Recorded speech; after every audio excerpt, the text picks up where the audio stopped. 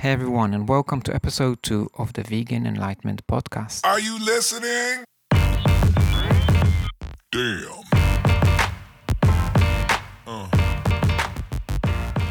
Yeah. Hi there everyone, thank you so much for tuning into today's episode where we let you into my diet. What I eat in a day and why. First thing first, I still suffer with ME, chronic fatigue syndrome, IBS, brain fogs, and multiple chemical sensitivity, and that affects me daily. The good news, a clean vegan diet helps a lot.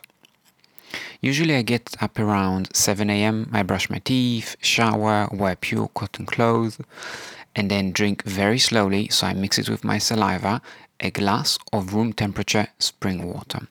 I like to mix the water with my saliva so it digests better and it doesn't just attack my stomach out of nowhere. Everything I consume, I really try to keep to room temperature. As too hot or cold surely leads to lesions in our bodily tissues, keeping in mind that the body is a living biological tissue, and like cooking apples in a saucepan and seeing how they change their structure and get cooked, so is the body. If we throw in too hot or freezing foods and drinks, we can expect some form of bodily harm. This brings me to the point of flavor and excitement. Sure, food is a great source of satisfaction, but having a highly functioning body is even more so. So although hot and cooked food taste amazing and it's exciting, but having a functioning body is much more. Have you tried going on a trip where you suffer from flu-like symptoms such as muscle aches, back aches, and generally feeling run down and not healthy, not comfortable, not well? This will make the trip not so exciting. Trust me, it happened to me a few times. Even if it is to an amazing festival or visiting a new country where you know you're going to explore new places, if you're unwell, it's not great. And if of course the illness is not due to what you eat, if you had an accident or you're already in a chronic situation, then usually you don't go on a trip or you don't plan. But if you can plan a trip or you're supposed to go to a trip and simply because you've been eating wrongly over time and abusing the body and you realize your knees are not the same, your stamina is not the same, your body is falling apart, then that's not fun because you're going to miss out. We may say, or our minds at least, today I'm fine, surely I can enjoy some unhealthy foods. However, it is the daily meals and habits and practices that sustain us being well. I like to think about it like a train track. Every good meal builds a further smooth riding train, but an unhealthy, inattentive meal can lead to a glitch. And although a glitch is usually self-correcting, so if you had something wrong in a meal or every now and then something that is not really great, then of course the body can correct it, or hopefully it can. But a few of them together and making a habit of wrong foods, regular consumption of wrong foods, can lead to a crisis. But there is a lot of conflicting information out there on what a good diet is. Using logic, intuition, and learning from species that still occupy the lands we evolved on should give us some directions. Additionally, it is widely accepted that a clean, unprocessed diet is a key to good health and longevity. Let's explore intuition for a second and our closest living relatives. If we're placed in a tropical environment, our senses will soon guide us to the beautiful fruits and vegetation around us. Although there will be animals too, actually similar ones which we think it's okay to send to slaughterhouses and consume from our supermarkets, here in this tropical environment, it won't even cross our mind to butcher them. Quite the opposite, in fact.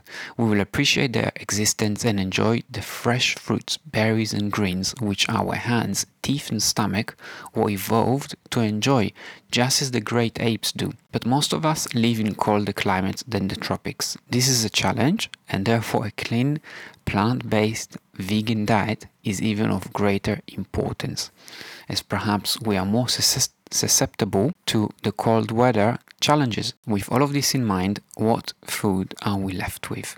Ideally, from my personal experience, a raw diet is incredible. It's packed with living nutrients, enzymes, and flavors. I also notice from my own experience, blood flow seems best on a raw vegan diet, as nothing in it can clog your arteries.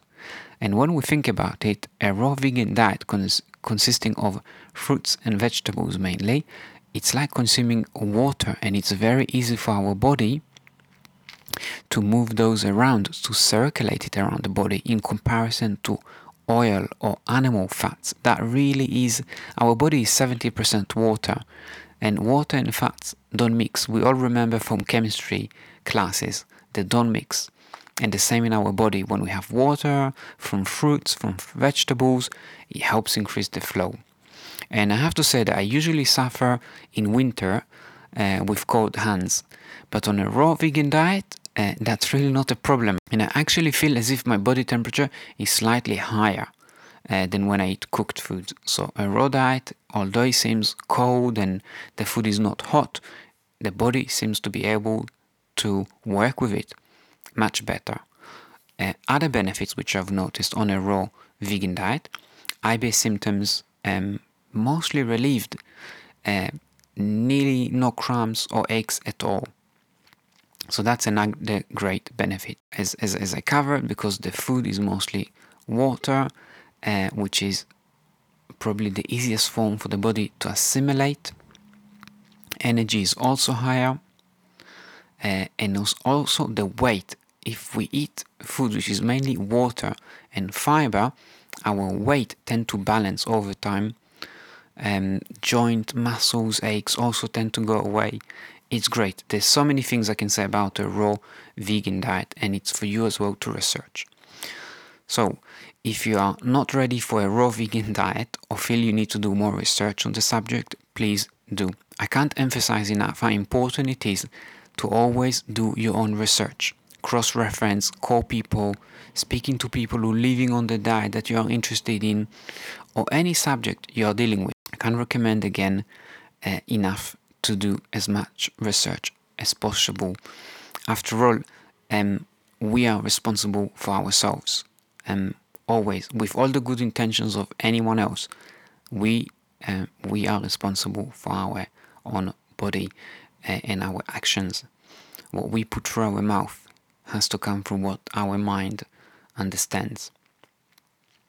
And that goes in every aspect of life. If you're planning to buy a new electrical good, buy a house, go on a holiday, practice some new habit, some meditation, some exercise routine, some sports, all of these things can be really beneficial, but they can also be harming. And the best way to minimize the harm and risks is by doing our own research.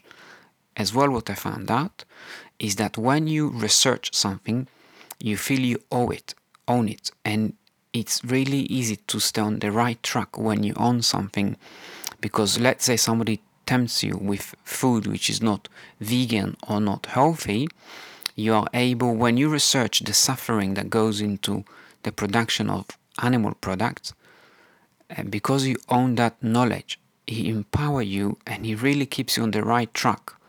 So also for your health and also for the animal fur, that not being treated fair, more correctly, and being slaughtered, it's best to do your own research. So if you're not feeling ready to dive into a raw vegan diet, that's not a problem. There's a great book called The Starch Solution, and that was written by Dr. John McDougall. Now I'm going to read to you the following from Wikipedia about Dr. John McDougall. So Dr. John McDougall is a doctor and author who has written that degenerative disease. such as heart disease, cancer, diabetes, and any other long-term disease, can be prevented and treated with a low-fat, whole food, plant-based vegan diet, especially one based on starches which exclude animal foods and added vegetables oil. So, no oils at all, and of course no animal products. Dr. McDougall promotes foods such as porridge for breakfast made with a plant-based milk as oats or almonds. Though personally, oats are so creamy, it works really well cooked in nice spring water or filtered water. It creams and it's really, really tasty. And then you can just top it up with some dates, nuts or seeds, apricots, chia seeds. It doesn't need any maple syrup. The fruits will naturally make it sweeter. You can chuck in some strawberries, raspberries, blueberries, whatever you fancy. It all mixes really, really well and it's so tasty. For lunch, a salad with a lentil dish also goes great. If not lentils, it can be beans or chickpeas or something with rice and potatoes. Evening can include a vegan burger or a healthy spelt pasta with some greens on the side. Usually the greens should be the main, so I would put a plate full of greens at the bottom and then some pasta on top. That's me personally, and I think greens are amazing for our health. Do look into them. They are an abundant source of antioxidants among many other minerals and nutrients. Once you go plant-based, the cooking options and recipes are unlimited. Really, there's so many options. There's so many spices and species of plants, of greens, of salads, nuts, seeds, fruits, which you can cook with or combine. For example, have you ever heard of a jackfruit burger? Jackfruit, for those who are unfamiliar with, is a Southeast Asian fruit that grows on trees, and it is the world's biggest fruit tree and can weigh up to 35 kilograms, which is about 80 pounds. This fruit is incredible. Okay, so just one example, but there's so many more examples. And by the way, jackfruit is directly related to mulberries and figs. So it's a fruit which, although many of us don't hear of regularly, it is from the same family of other fruits which we consume often daily. Now, spiralizing some courgettes and carrots or cucumbers to any meal really makes it a whole lot more exciting. Okay, let's go back to a raw food diet and what I personally consume in a day quite regularly. So for breakfast, I will either have some watermelon or a melon or two. These are better eaten in the morning or on an empty stomach. Food combining is a topic which I really love and I see how it works so well. But perhaps it's for a future episode because it's quite a lengthy subject. But again, if you want, you can just type into any search engine or YouTube or even on iTunes food combining and see what comes up. I'm sure there's many great books and other podcasts and videos on it.